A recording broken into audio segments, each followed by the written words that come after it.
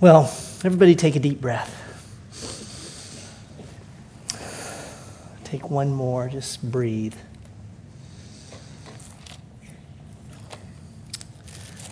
I know it's a busy time of year, and I know you left stuff undone to get here this morning, and there are things to be done when you go home, and this week it may not have a lot of silence or a lot of peace in some ways, even though we know what it means. And so I just want us to be here. There's nowhere else to be right now, is there, than right now, and me with you under God's Word. Let's give His Word our full attention in these moments. But you may not be familiar with the name Ernest Lawrence Taylor, but you are probably familiar with a poem he wrote back in 1888. It was first published in the San Francisco Examiner on June 3rd, 1888. Since that time, it has been translated. It's been in shows and movies and theater and all kinds of crazy things. And through the years, it's just embedded in American literature per se, but I would say embedded in our cultural psyche, such that there's a line or two, I'm going to grab one, that's become, an American idiom for us. And, if you're like me, an idiot, I always have to look up idioms, so I should have known that, But, idioms, when you say something that has nothing to do with what we're talking about, but everyone knows what you mean when you say it. It's raining cats and dogs. You say that to someone in Peru, they have no idea, but say it to us, and cats and dogs have nothing to do with rain, but what do you know I'm saying? What am I saying when I say that?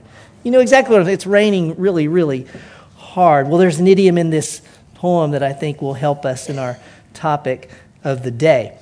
The home team, Mudville, they are down by 2 runs, and it's the bottom of the 9th. Everyone's lost hope, but there's a glimmer because all the home field, all the fans believe, if one person can get to bat, I think we can win it. Who's the one person they hope gets to bat? Mighty Casey. Let's hope Casey gets to bat. Here's the problem. Casey's got 4 batters in front of him. And the first 2, out number 1, out number 2. And then the next 2 batters, Blake and Flynn, the poem goes on to say they're no good. It calls them Lulus or something. They're not going to do it. So everyone's thinking Casey is not going to make the bat. Lo and behold, what? They get on base. And so, one's on second and one's on third. And in that moment, all hope begins to rise again. The poem reads, then from 5,000 throats and more, there rose a lusty yell. It rumbled through the valley, it rattled in the dell. It knocked upon the mountain and recoiled upon the flat. For Casey, mighty Casey, was advancing to the bat. Now, if you recall the poem, you know that Casey thinks a lot of himself. And you wouldn't even call it confidence or cockiness, but he's coming to the plate, and do you remember what Casey does with the first 2 pitches? Casey doesn't even put his bat up to hit the ball. Casey just holds the bat down. Strike 1, strike 2. The fans are going crazy. Kill the ump! Kill the ump! They're mad about it. Until Casey raises his hand, calms the crowd, then puts the bat to his shoulder. The sneer is gone from Casey's lip. His teeth are clenched in hate. He pounds with cruel violence his bat upon the plate. Excuse me. And now the pitcher holds the ball, and now he lets it go, and now the air is shattered by the force of Casey's blow. And you turn the page, and the poem turns and reflects, somewhere in this favored land, the sun is shining bright. The band is playing somewhere, and somewhere hearts are light.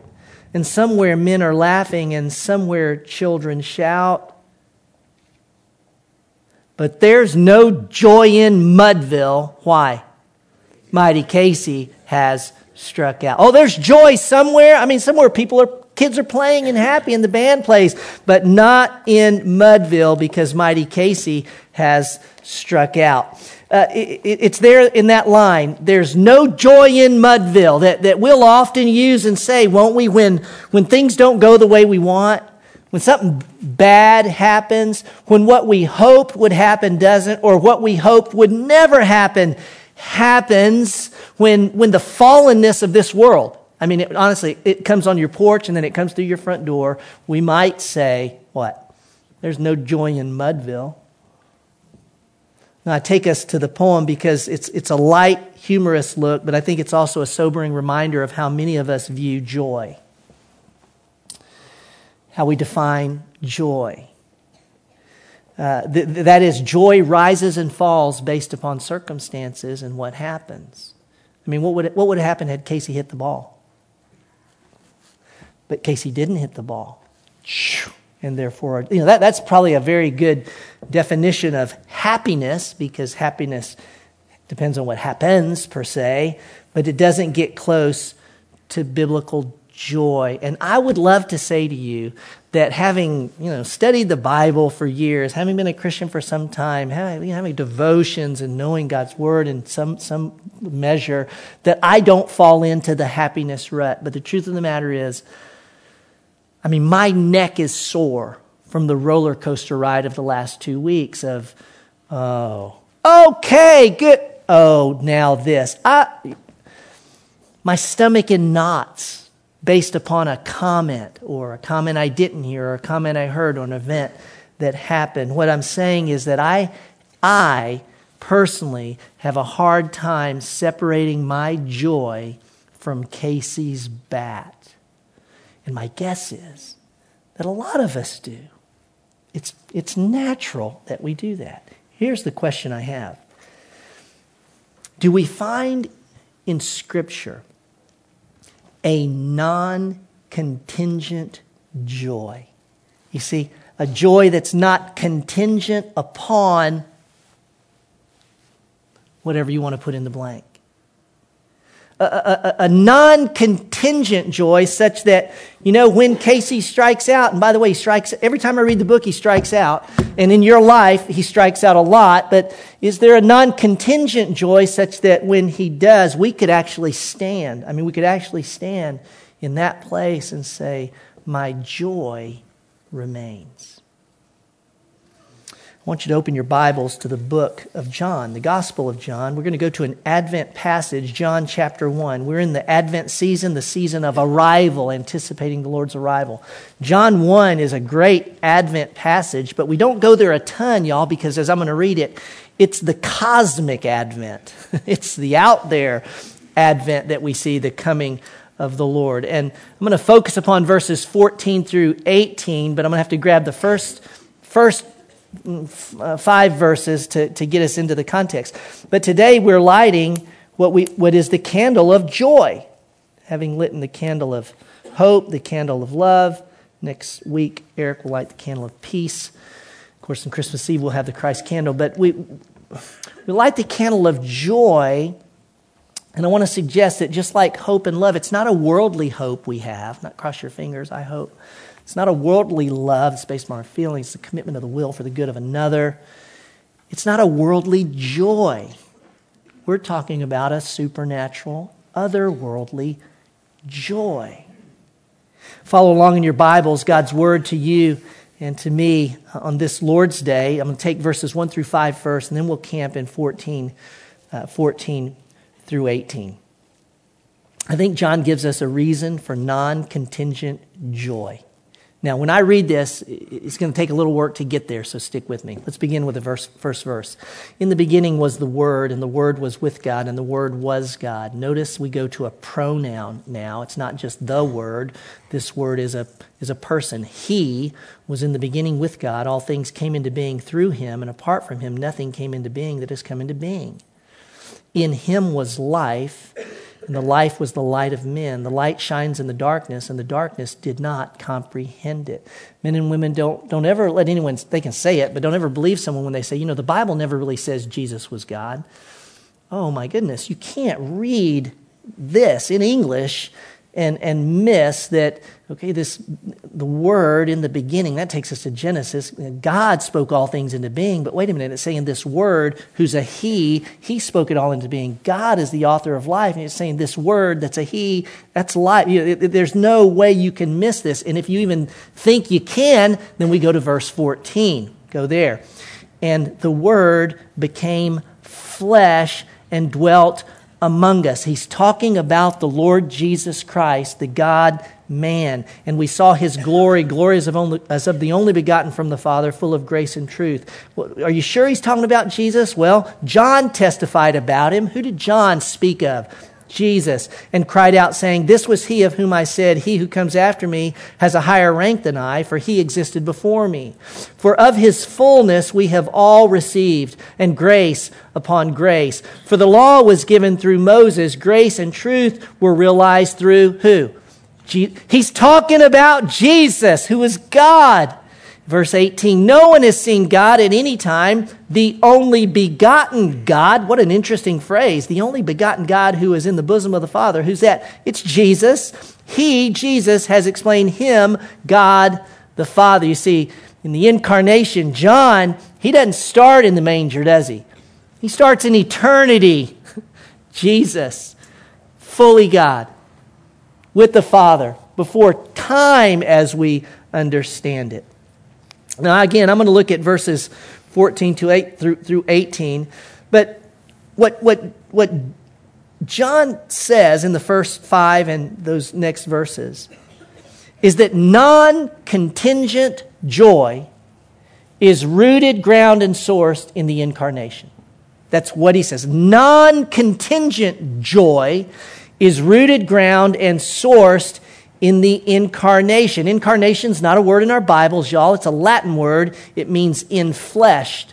And it's that word that we use to describe that God himself and the Son, fully God, took on human flesh. It's a mystery. It's a great mystery, but the implications are huge. It's that God became a man and lost none of his godness, nor was his godness commingled with his humanity. No, he's fully man, and yet none of his humanness commingled with his godness, such that Jesus, the God-man, is fully God and fully man in one person.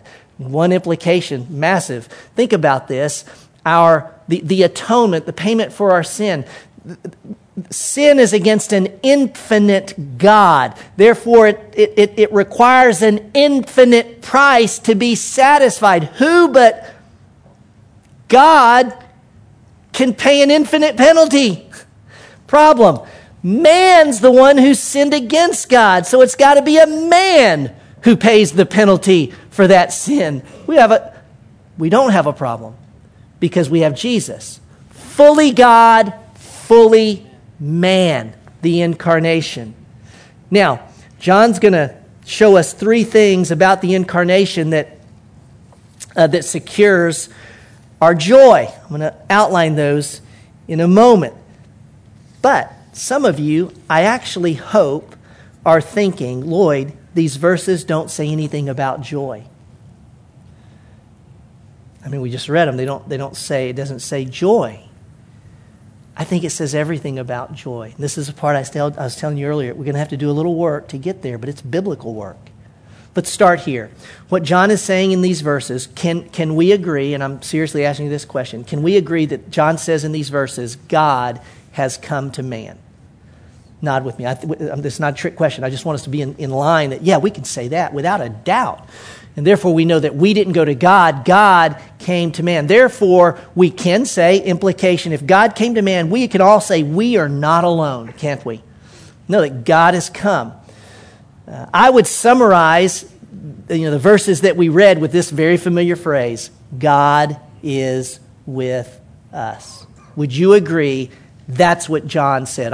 I believe he did. Would you agree that's what he says? God is with us. If you think about the Gospel of Matthew, when Matthew recorded the incarnation, the birth, he said it this way, now all this took place to fulfill what was spoken by the Lord through the prophet Isaiah, who said, Behold, the virgin shall be with child and shall bear a son, and they shall call his name Emmanuel, which translated means, you tell me what it means.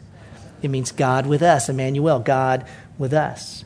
Okay, God's with us. What does God with us have to do with joy? I'm going to let the psalmist answer this for us. If you have your Bibles, flip over from the Gospel of John to Psalm 16. We're not going to read the whole thing, but I want to grab a few verses that answer this question. Psalm 16, the psalmist is singing, writing these lyrics, a psalm of David. Look at verse 5. He said, "The Lord is the portion of my inheritance and my cup." There's that sense of witness. So the Lord's what I got. You support my lot. The lines have fallen to me in pleasant places. Indeed, my heritage is beautiful to me. Verse 7, I will bless the Lord who has counseled me. Indeed, my mind instructs me in the night. I have set the Lord continually before me. You get this witness? The Lord's with me. I've set the Lord before me. He's with me. Because he's where? At my right hand. Now notice the benefits of God's presence. I will not be shaken. Verse 9, therefore my heart is glad and my glory, here it comes, rejoices. In what? God's at my right hand. God's with me. I will not be shaken. My flesh will also dwell securely. Messianic phrase, for you will not abandon my soul to Sheol, nor will you allow your Holy One to undergo decay. Then verse 11, you will make known to me the path of life. In your presence is fullness of joy. In your presence is fullness of joy. If we're going to follow Michael's maxim, you remember? Don't let the world teach you theology, and we must, then we are going to discard any notion of joy that's tied to Casey's bat. So we'll say joy is not the absence of problems. It's not getting what you want.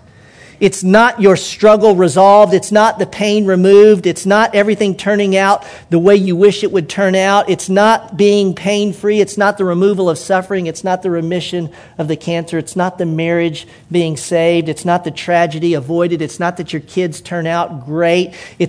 Joy is not that my reputation remains intact, that we defend against a lawsuit. Joy is not financial security. Joy is not a conservative in the White House. Joy is not ISIS defeated.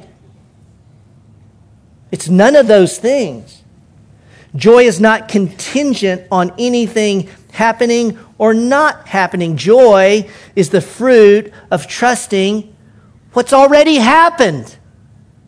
The Bible teaches this core principle, and this is not rocket science, it's simple, but it's to say the presence of God is the presence of joy.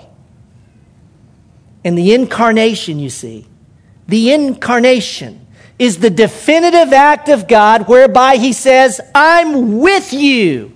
And what does Jesus say to us? I'll never leave you nor forsake you. Nothing I listed down through there can change, diminish, dilute anything to the incarnation. Can't touch it.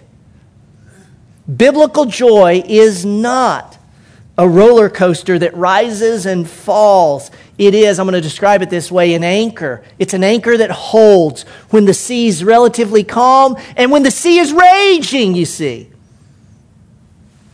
Biblical joy will hold. Now, I'm going to point out three things in the text. Go back to John now. We've got to go back to John chapter 1. I'm going to point out three things that John touches upon.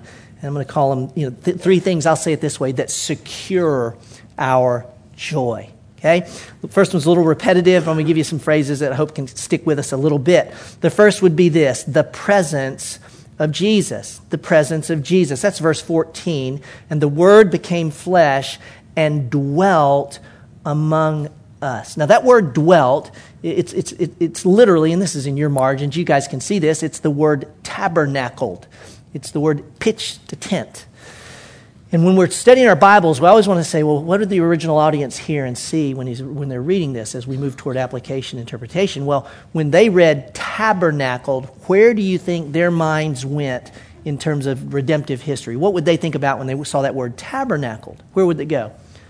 You'd go back to the Old Testament, and go back to Moses, you go back to the people in the wilderness, in the wilderness where the tabernacle was built. According to God's design, this is where God met with them. This is where God's glory dwelt. This is where Moses went to hear from God. And by the way, it was in the center of this massive, millions of persons camps. Very centers, the tabernacle so that any, Israelite could get up one day and kind of stand up, get on top of something, look down and go, God's with us. They could look at it. God's with us. And you see God's presence brought them through the wilderness to the promised land. Now, I want you to keep in mind, we don't just think back that they were in the wilderness and boy, that's where they took the tabernacle, but I want to remind us, and I think the phrase reminds us, y'all, this, where we live today, is the wilderness. This is not the promised land. We're not there yet.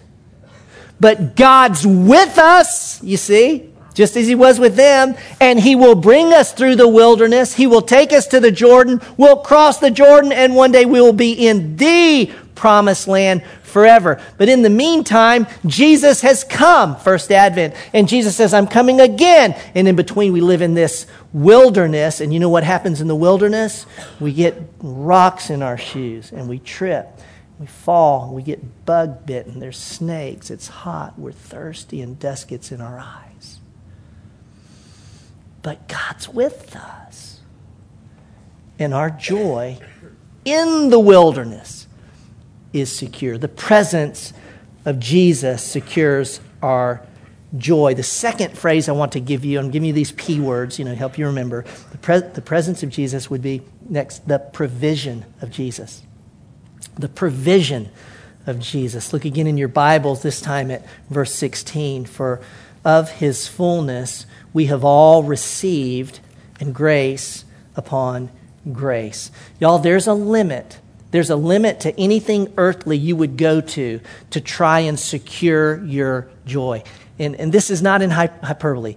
If you had all the money in the world, you couldn't secure your joy. You couldn't keep bad things from coming in and disrupting your happiness, joy, you see. If you passed laws, you can't pass enough laws. You can't build enough walls to keep it all out. But Jesus, it says we've received from him, you see, out of his fullness, grace upon grace. It's a limitless supply of grace upon grace. Notice it says we receive it. It's not something we earn. We know that. You can't earn joy. You can't figure out a way to get it and keep it. It's received. It's given. Grace upon grace. When you have those, when you realize it's received and it's bottomless, you can see it's of his. Is there any limit to what we receive in Christ? Like, do we ever get to the bottom of what we receive in Christ? No, we don't. It's infinite grace upon grace that we receive. And if it's something we receive and it's limitless, then here's the thing I want to tell you. We don't have to hold on to joy. You just receive joy. Have you ever had those moments? I've done this where I really think, you have this moment of joy, this epiphany of joy. And when I have that epiphany of joy, sometimes I'll go, oh my gosh, that's awesome. What did I do to get that? Okay, I need to do that again. I'm going to keep that. I'm going to hold that joy. No. You don't hold joy, quite frankly. You just receive it because it's grace upon grace, which gives us some indication of the joy, the grace you need in this moment. Like some of you are in a place in life, you need God's grace. Well, God gives you that grace. You just hold your hand, you just receive it, but you don't try and hold it because you know what you're going to need tomorrow? A different measure of grace, more grace. And so you just receive it and just enjoy it. And the next day, and the next day, and the next day, it's grace upon grace. So in every need, think about grace, God's favor toward us. His favor toward you, his goodness toward you, it'll come. You just receive it, but you don't have to squeeze it. And you don't have to try and hold on to yesterday's because he'll give you what you need today. It's of his fullness, you see, of his limitless supply, grace upon grace. So what secures our joy? The presence of Jesus tabernacled among us. The provision of Jesus. And then this last little phrase, I'm going to say the revelation of Jesus. The revelation of Jesus. I'm going to take this from verse 18. Look at it with me.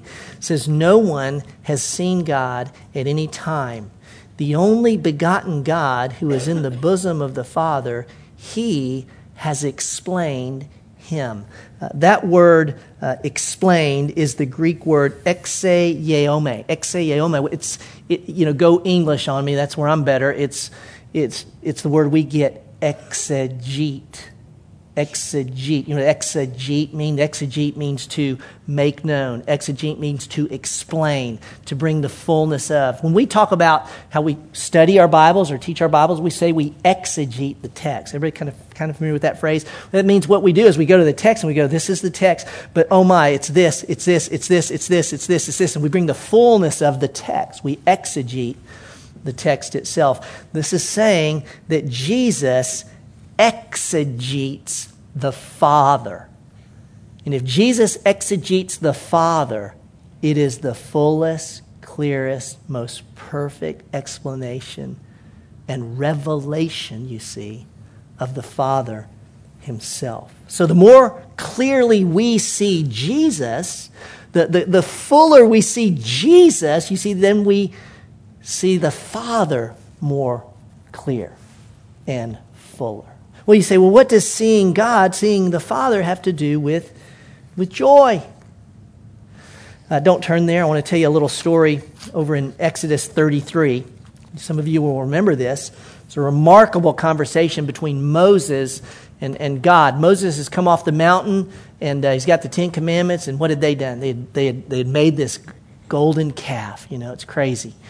And I think about Moses as a man, or as a leader. You think, oh my gosh, if there was ever a moment when he would go, this ain't going to happen. This is not going to work. We are not getting out of here. I go away for a while. I come back, and this is what, and I think Moses is certainly feeling some of that, even as he has this conversation with God. And God's response to Moses in that moment, verse 14, chapter 33, God says, my presence will go with you and give you rest.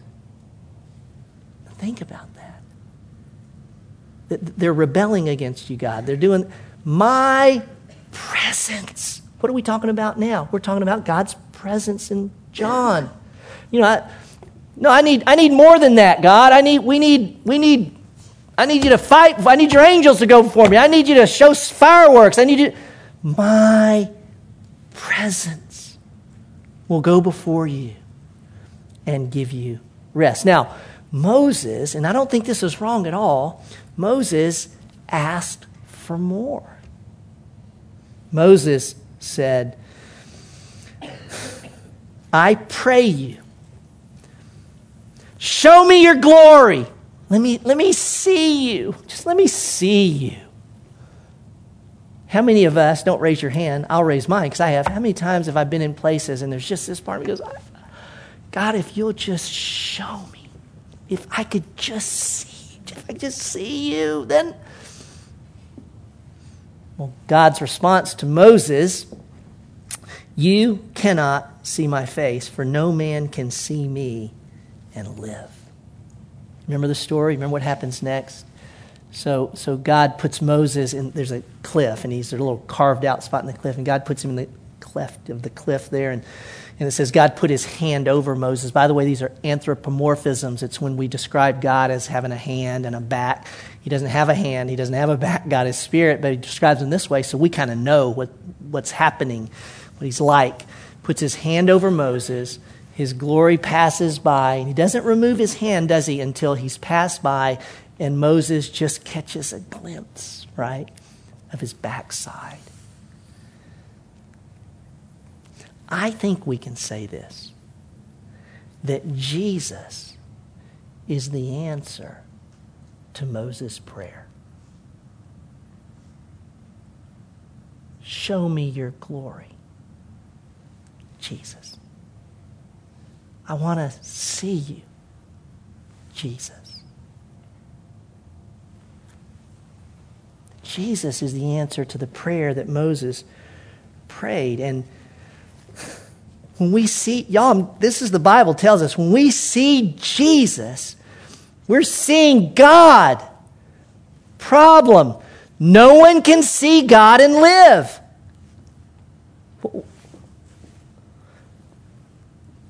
I want you to think about this. How's it we can see God and live? Because of what Jesus has done. He paid the penalty for our sin. He was buried and raised again. And we're clothed now in whose righteousness? In Jesus. When we see Jesus, y'all, we see the Father.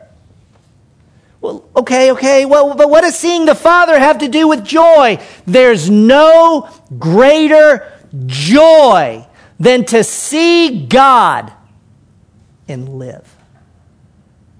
Name it. You tell me there's one better. I mean it. There's not. It's what the whole Bible's about, y'all. The whole Bible's about that we would be with God and see God and live, you see. There's no greater joy. And because of what Christ has done, my goodness, we see Jesus. When we see Jesus, we see the Father and we live. I didn't think of this last week, but someone said something to me in Brentwood, and it was so, I thought, yeah, that helps me even get further or clearer. But I want you to think about this. Why am I, and why does the Bible itself make such a big deal of God's presence and what it means, and that it's, quite frankly, I'm offering this morning. I'm saying to you that His presence is everything. All my cards are on it. All the chips are on that, the presence of God. Why would we do that? Why does the Bible do that?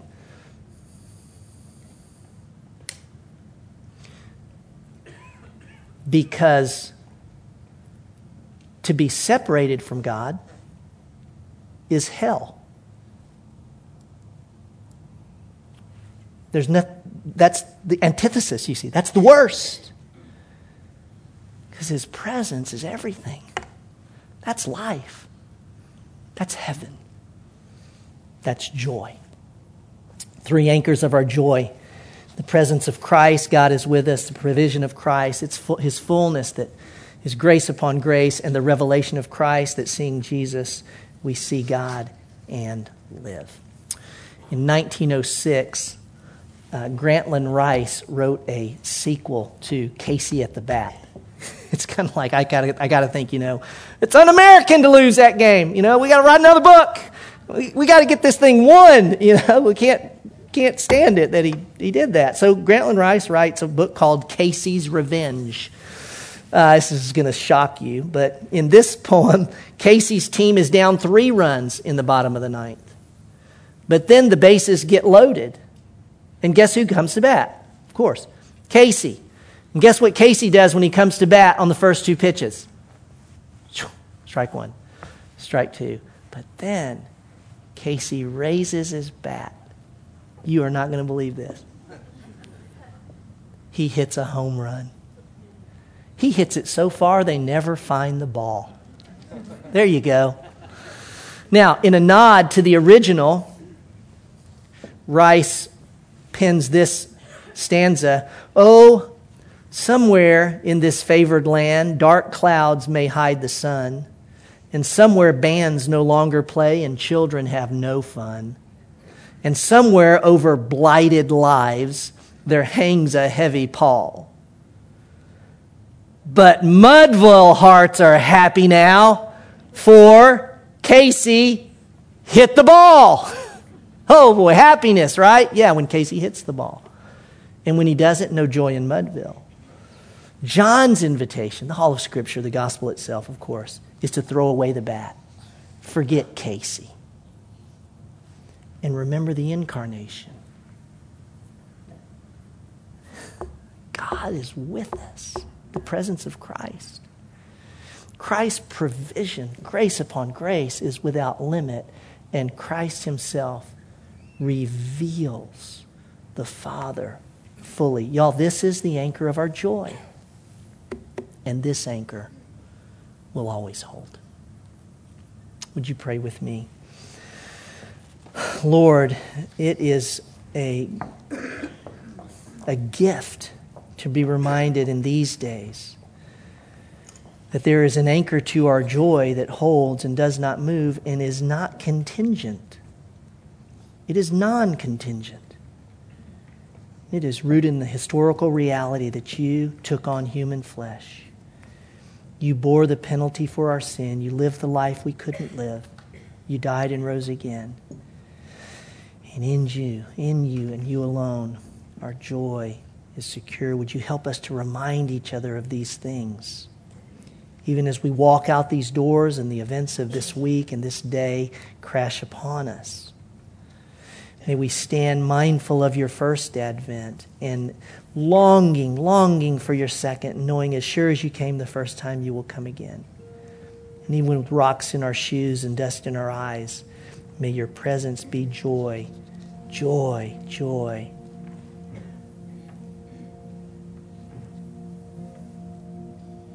In Christ's name, amen. Let me say to us that when the joy of the gospel and the joy of Christ is ours, and I mean embodied in us, and we experience that the fruit of the Spirit in that, our joy does not remain our own. It overflows. Our joy is contagious. Our joy flows from our life to others. And this truly is at the center of global Christmas for us. That our joy in the gospel, you see, we stand in that joy, but we go, this can't be held. It must be given and extended in this community, in this state, in this country, but beyond to the four corners of the globe. And that's what we do now. And in coming weeks, as you bring a global offering, it's an extension, is it not, of the joy that we have in Christ. And we stand with our brothers and sisters across the world in that same joy. We offer it.